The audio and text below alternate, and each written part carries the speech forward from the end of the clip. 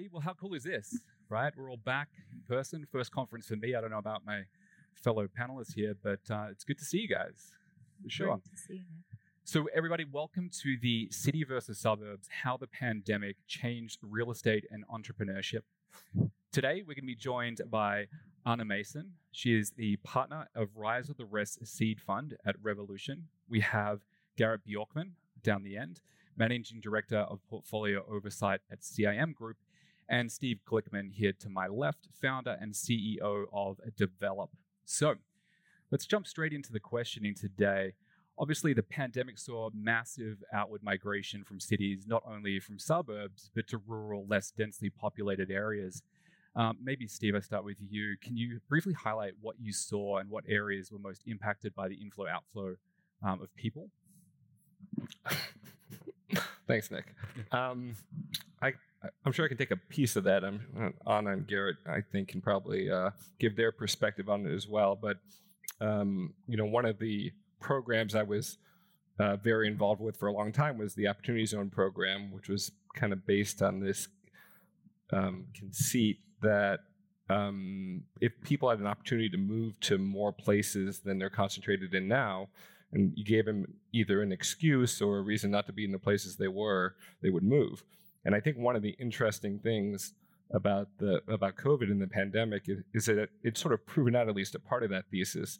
If people could take a step back and see that their cities were the downside of the lifestyle of the places they were in, they would maybe start to naturally gravitate towards places where they grew up, where the standard of living was cheaper, where they were closer to family, where they had access to more green space and, housing that was more affordable. And I think you've seen that not just in the way people have moved to not just to suburbs, but really to less happening cities all over the country, but also in terms of the way they've looked at their jobs and the job market and what kind of life they want for themselves. And so I think what the moment we're in is so interesting because the question is, will it stick? Mm-hmm. Will people eventually go back to cities and resume that same quality of life from before the pandemic? Or will this move be permanent? Will this lead to talent permanently relocating? Will it lead to businesses starting up in those places? And in some ways, everyone on the stage has made big bets that was going to happen either through incentives or in this case, because we've radically changed the equation of what it is to live in a big concentrated city post-COVID. Yeah. So Anna, to you come from a venture capital background, more of an entrepreneurial sort of focus. Have you seen the same types of trends here and especially around talent? Yeah, absolutely. And I've taken to somewhat affectionately referring to this movement that's unfolding as the great unbundling of place. And so the way I've been thinking about this is very much so informed by the work that we do at Rise of the Rest. We're higher volume, early stage venture capital investors. And by mandate, we focus on investing in opportunities everywhere in the country, as long as those companies are not headquartered in Silicon Valley, New York City, or Boston.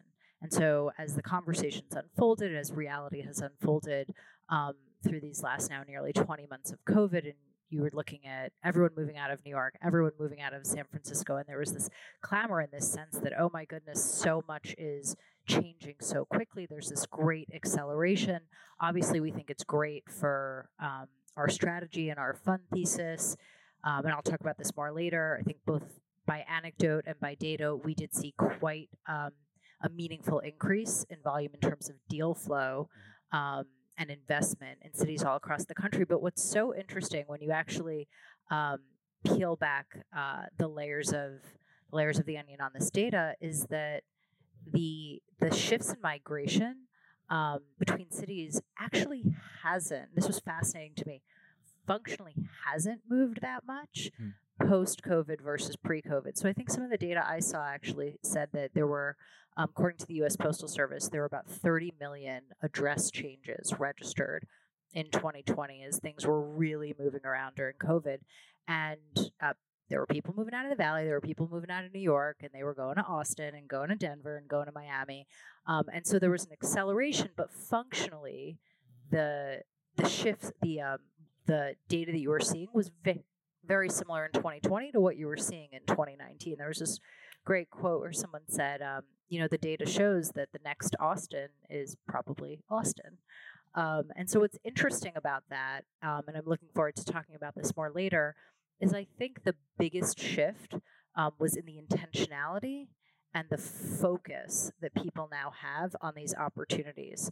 And this, for me, comes back to this idea of the great unbundling of place. People were moving before, some people were just moving from city to suburbs. Some people were moving to more rural areas or smaller MSA cities. But now what you have happening, and I actually think this is functionally really what I would call an infrastructure opportunity and solution set, is that the package deal of place, where you had to think about where you live and where you work, and the fact that those would, you would just expect that those would fit together, functionally is no longer the case. Mm-hmm. Now you can think about where you want to live, and separately you can think about where you want to work. And the intentionality that I think now is being placed around that, both in terms of technology communities all across the country and increasingly cities all across the country, where they say, oh, now we can really market our city with intention. We can market the value prop of our startup with intention. That's where I really think you're starting to see some cities that functionally have been building for many years really start to break out from the pack. So everyone in this room is going to obviously know Miami is going to be, an example. They've done a great job in branding, but other unexpected places like Tampa just across the state, or Tulsa in an unexpected place like Oklahoma. Right. More. So we'll talk more about that. Absolutely. As we go on. Yeah. Thank you for that insight. So Garrett, you guys at CIM obviously have deep expertise, long-term expertise in this. So you saw trends very well established pre-COVID or pre-pandemic, and we're focused on secondary markets anyway and developing them to be attractive locations. Can you talk a little bit about what you've seen pre and post-pandemic? Yeah, sure. So at CIM, we manage approximately $30 billion of real estate infrastructure, primarily in the U.S. And I would say over the past 5 to 7 years, we very intentionally were investing in a lot of the secondary cities that we really believe have been having an urban renaissance, right? Austin, Phoenix, Dallas, Miami, Atlanta. We saw demographic trends in those areas that they really had the long-term fundamentals based on employment and demographic trends we believe would have carried those cities forward and outperform most of the major other submarkets within the country. And what we noticed from a lot of the demographic trends is, and this was pre-COVID, there was really only 2 areas where we saw out-migration. And that was from primarily San Francisco and New York. And when we looked further into that and said, what is really the cause of why are people making this decision? A lot of it came down to housing affordability. And so, it's just an interesting thing to note, because I think as you look at what's happening in a lot of the major cities, there's still a lot to be desired to live and work in a city, right? People love the density of talent. That density of talent brings about, in certain cases, high incomes. It brings about certain amenities that come along with those types of incomes. And it affords people a certain lifestyle that you can't have outside of a city where you have that density. And so, of course, there's been real trends with people who have moved to many of these secondary cities, right? But when you actually look at where are people moving when they go to the secondary cities, they're not moving to the suburbs. They're going to Austin. They want to be downtown. If you're in Phoenix, you want to be downtown or close to downtown, right? So those have been the trends that we saw pre-COVID, and they were really just accelerated during COVID and today. Although, if you are in the real estate market in New York, for example, you're starting to see rents come back very quickly. I mean, there's no more concessions. That market is very much robust. Condo sales have picked up again. So you are seeing a lot of domestic activity happening again. We haven't really seen the international capital come back, which I think is the one dynamic that once that happens, it will really bring activity back to New York. But for San Francisco, I think it's going to be a much longer trend, partially just because of the nature of the businesses that are in San Francisco.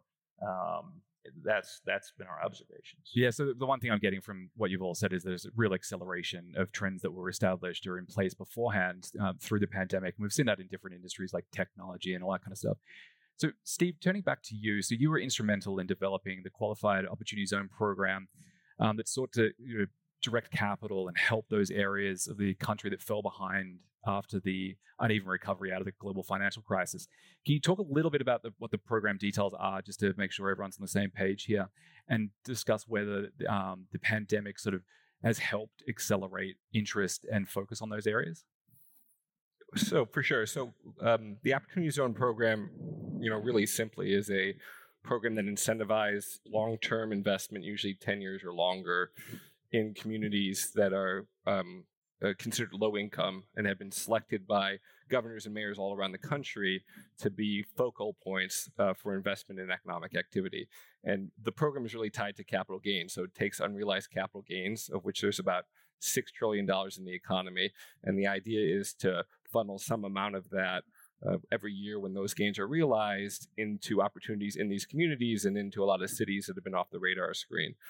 I think this program has been controversial, and I think it's useful to talk about the controversy, but maybe not right now. But before we finish up today, but I'd say one of the things that the program set out to do was to drive a lot of capital, to create a big capital market, and we have pretty good tax data now on 2019, the first real year on the program, and that tax data has shown that there was about $25 billion invested into Opportunity Zone funds around the country. One of the interesting things about that capital, and I think this surprised a lot of people, was it was invested through 2,500 funds, and it was invested in 1,500 communities. So there's a bit of a stereotype of Opportunity Zones that it's just going to a couple cities. And we know that's not true. We know it's pretty geographically diverse. We know it's not controlled by the largest fund managers, although a lot of them, like CIM and others, have funds that are active and large. And we know it's changing kind of the mindset of not just investors, but more importantly, people who live in communities who are organizing around this idea that there's equity capital coming, and then there's follow-on capital coming, because of that, whether it's philanthropic dollars or it's debt financing or it's businesses or other things. So something about that is working. And I think one of the interesting things, at least, and this is my kind of core view of what's happening in the country, the current makeup, the current kind of hardening of where people and businesses go is a really bad outcome for the country. Not just for cities that are depressed, but for cities that are prosperous and, as Garrett pointed out, extremely expensive to live in. Normal people who with normal jobs can't live in Manhattan. They can't live in San Francisco. It costs $1 million to buy a one-bedroom condo. That's not a good outcome for people who live in those cities. Also not a good outcome for people who live in other communities where the businesses have fled to follow that capital. So we need some kind of rejiggering, whether it happens as a result of tax measures or it happens as a result of cyclical or structural changes. That's really important for the country. And that kind of driving of ensuring that there's a larger amount of places in the country that can support pretty robust, dynamic economies is a complicated question, but a lot of it is a mindset. There's no reason why places like Detroit and places like Birmingham, Alabama, and places like Philadelphia, all places that have done really well in both the Opportunity Zone program in terms of capturing capital, can't be robust big economies. In fact, many of those places were really robust, really competitive economies in the 50s and 60s and 70s when the manufacturing kind of revolution was towards its peak or just before the tech revolution next. So a lot of this is man-made, whether people are fleeing California because it's expensive or because the tax code there is widely out of step with the rest of the country is a man-made problem. Whether people want to diversify their economy so it's not just about one sector, but it's a diverse amount of sectors and it's technologically enabled and there's access to broadband is a choice we make. And so a lot of these are about our choices, and the question is, are we willing to make different ones as a society, as a government, and as individuals where we choose where to live and where to invest? So you talk about a really interesting point there, which is like the infrastructure to support this and the economies. And Garrett, I want to come to you eventually, but Anna, just before we do that, you look at the equitable distribution of capital when it comes to venture dollars, and you've noted that 75% of venture dollars end up in Northern California, New York, or Massachusetts. So you guys are focused on everything else. Have you seen a change in where those capital dollars are going to? And now that we have the technology infrastructure to support the reimagination of different industries in the venture space, especially? The short answer is yes, but since I'm up here, I will give a longer answer. Right. So for the past probably 7-8 years, even as more capital has been distributed and allocated and invested in venture as an asset class, from about a dozen years ago when there was maybe 10 to 20 billion. Oh, hi guys. When there was about, everyone has to leave the club now. Apparently. Yeah, right. When there was between 10 and 20 billion going into venture as an asset class. 2 years ago, you had 100 to 125 billion flowing into the class. And this past year, 2020, you had close to 160 billion flow in. So there's been tremendous growth in the asset class as a whole, which I think is incredibly exciting when you think about the opportunity and the possibility on the other side of investing in entrepreneurs. But what's happened is that there's been a very disproportionate allocation to that capital that has been very unevenly distributed, to the tune of about 75% in California, New York, and Massachusetts. When you look at the flip side of that, and you think about the public markets and what happens on the other end of tech, it's about that same percentage, about 75+% of the Fortune 500 isn't located in California, New York, and Massachusetts. It's actually pretty evenly distributed all across the country, everywhere else, or in what we would think of as the rest.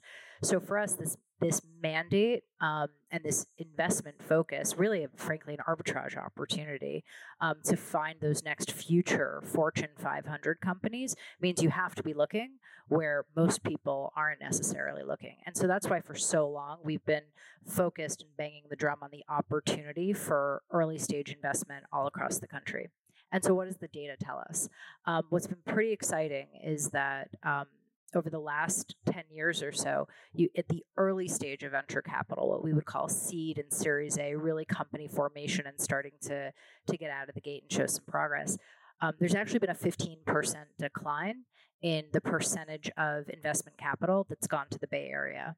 And what's most exciting to us as we think about how the landscape has shifted and accelerated over the last 15 to 20 months is that half of that decline has actually come in the last year and a half. So you're really starting to see this acceleration and this momentum at early stage. It hasn't fully played out. You're still going to look at the headline data and you're still going to see 75% go into those three places.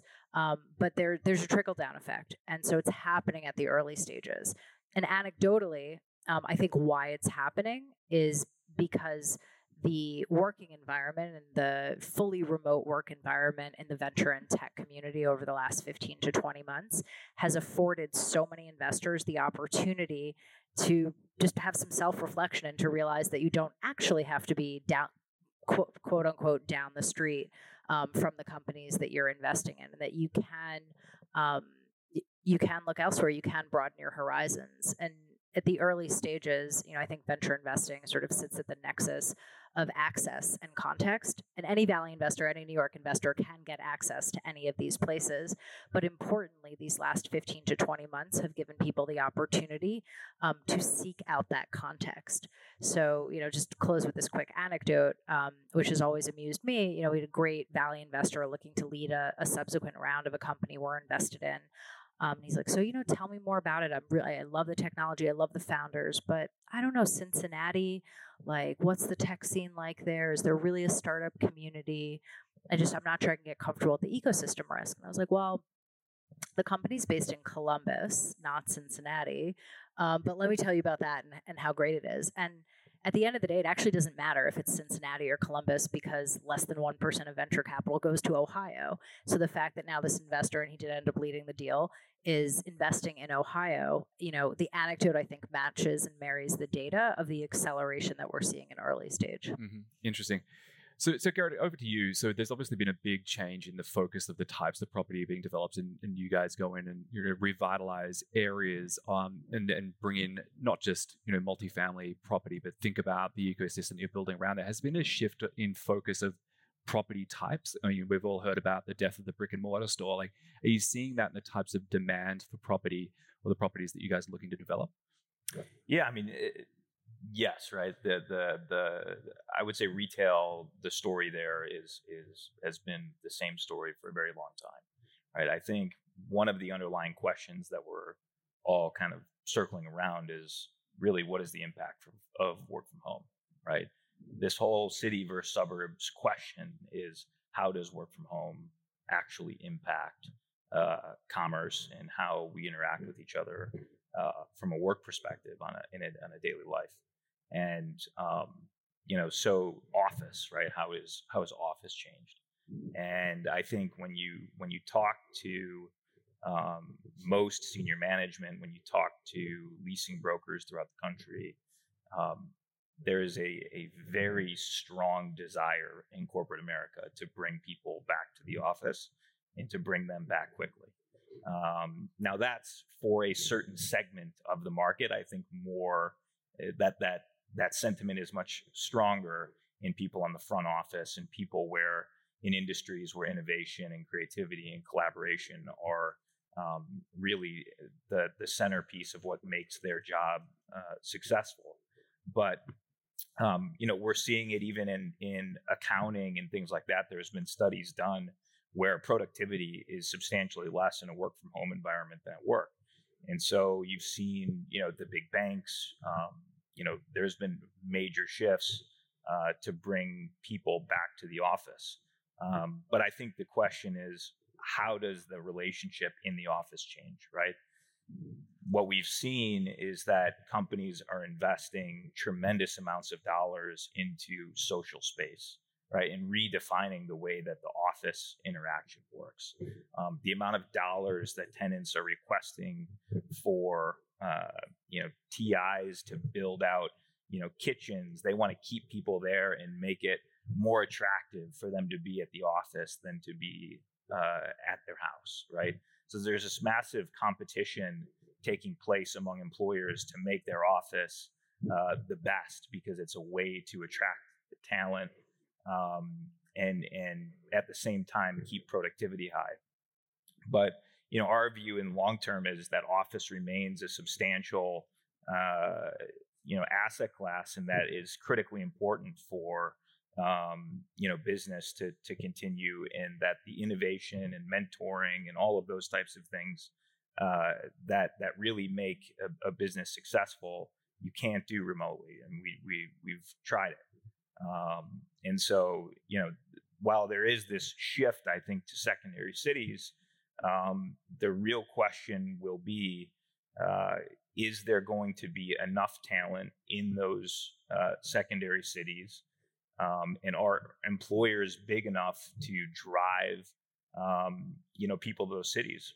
Uber recently announced, they were going to move a substantial amount of employees to Dallas. They recently pulled out. And that's not to say there's plenty of other tenants looking for space in Dallas, right? But there's a lot of political dynamics. There were people who they had moved to Dallas who just weren't happy in that environment. So I think that there's a lot of, we are looking at different asset classes. Multifamily continues to be robust. But from an office perspective, I think that's really the biggest question. Mm-hmm.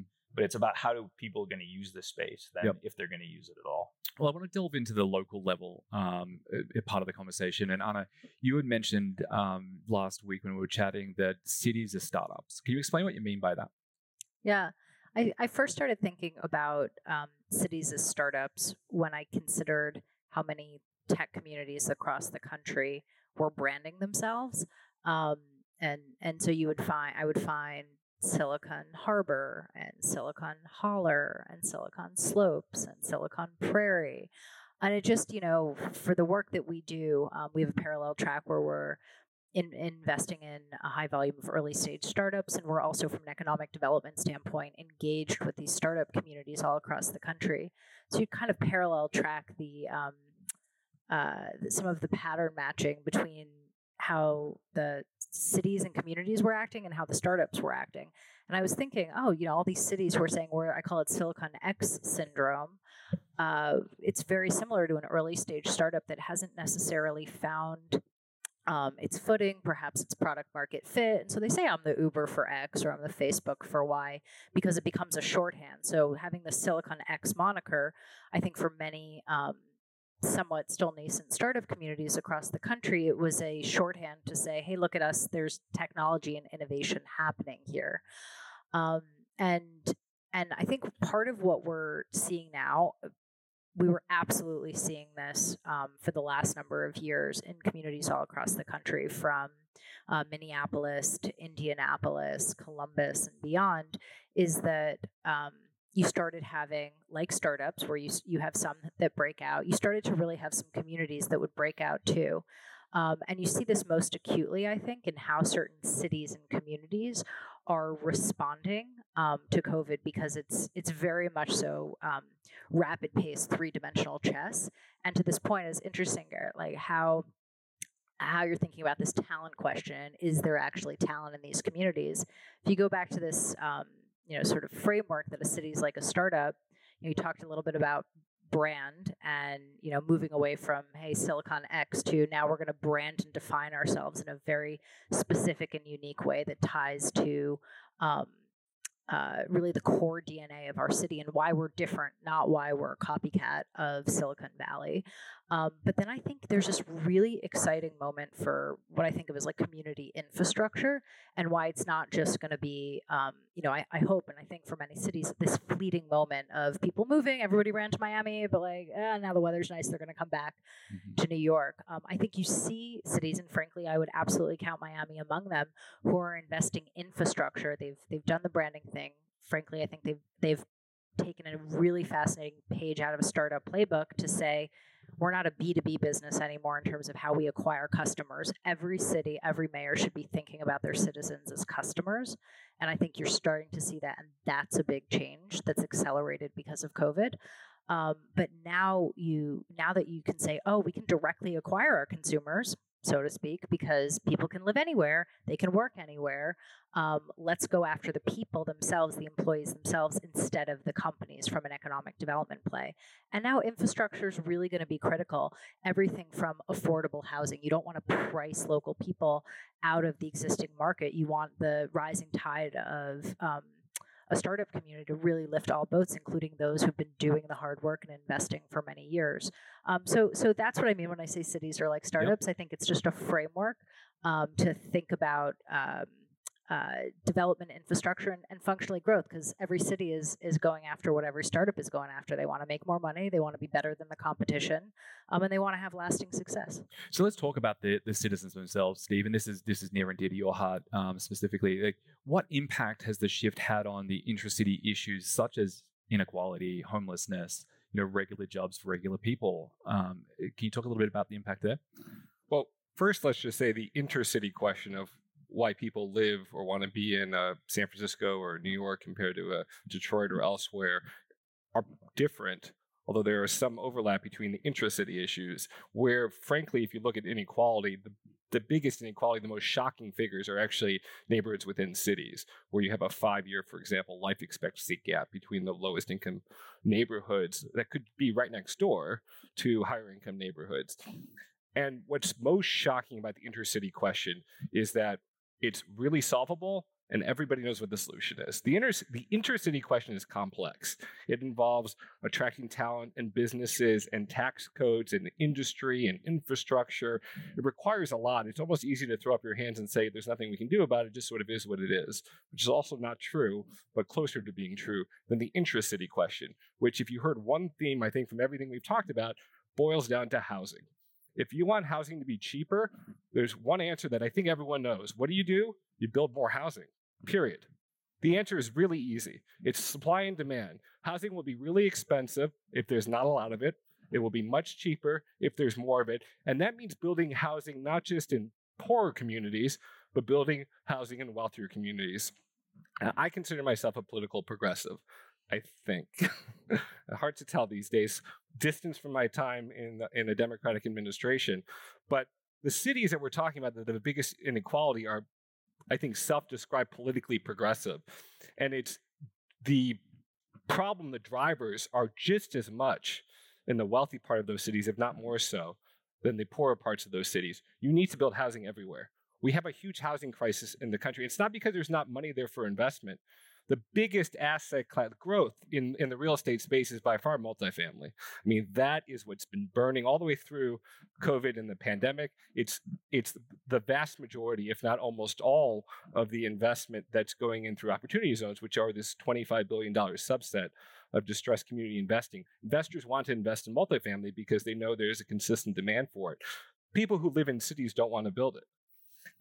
There's a theme around gentrification, which is mostly not true. Almost all research around gentrification shows that the people that gentrification most helps are younger people, children in communities that have access to better schools, both in terms of primary schooling, better access to college education, less crime in their communities. It's what every parent wants for their kids in every community in every country. And the only way you get there is by investing in building more, creating more housing options across the spread. Same thing in wealthy communities. You have to build multifamily in wealthy communities. It can't just be single family.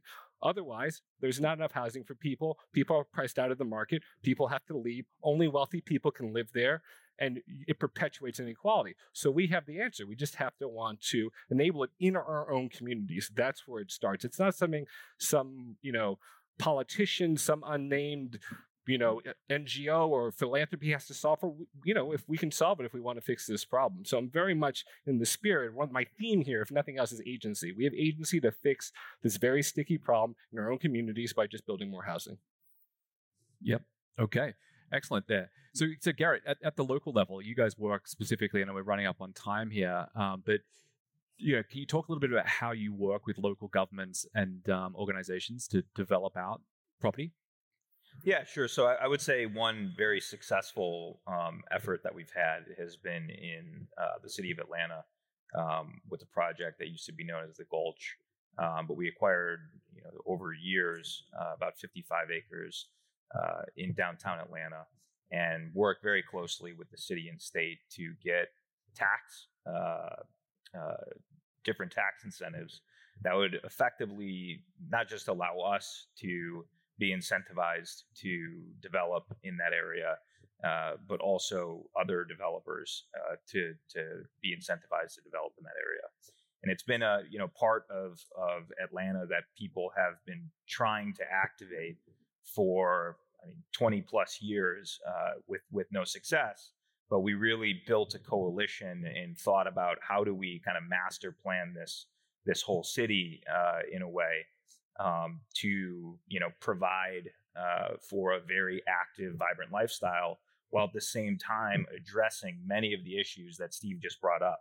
So, getting incentives that allow us to develop affordable, making sure that we have enough housing in the right types of housing, but working with the state and local governments to get those incentives were absolutely critical, in order to make that happen. Excellent. And we're just on 1 minute left here. So I want to each of you to put a very fine point on what you've talked about already today. Steve, I'll start with you. So have we seen the great talent redistribution as a result of the pandemic? No, we haven't. We haven't seen the great redistribution, but we have this moment now where people can make a different decision being separated from life and business as usual pre-pandemic.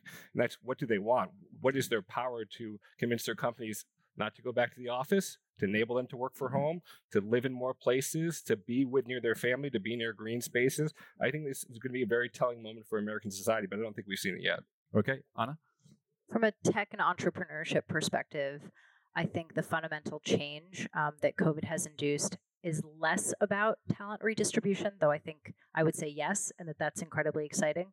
But I actually think it's more about the boost and the shot in the arm that entrepreneurship has gotten overall. And I think, the final point I would leave everyone with is that in 2020, we saw a historic high in the country of new business creation and new business starts, up about 15% from what we've been seeing over the last couple of years, and very different than what we saw in the Great Recession. So as we sit here and we look 10 years from now, where do we think we're going to be? I think the spirit of innovation and entrepreneurship that is perhaps more alive and well now than it was in the past decade is really going to be what pays dividends, and hopefully we see that more evenly distributed all across the country. Brilliant. Garrett, take us home. So not to steal a word from our Fed chairman, but it appears that the talent shift is maybe transitory in the short term. Over the long term, unless cities really invest in their local economies and safety and transportation and housing, there's going to be a lot more change. Brilliant. Well, on behalf of everyone who joined, Steve, Anna, Garrett, thanks for taking time out today. Thank you. Thank you.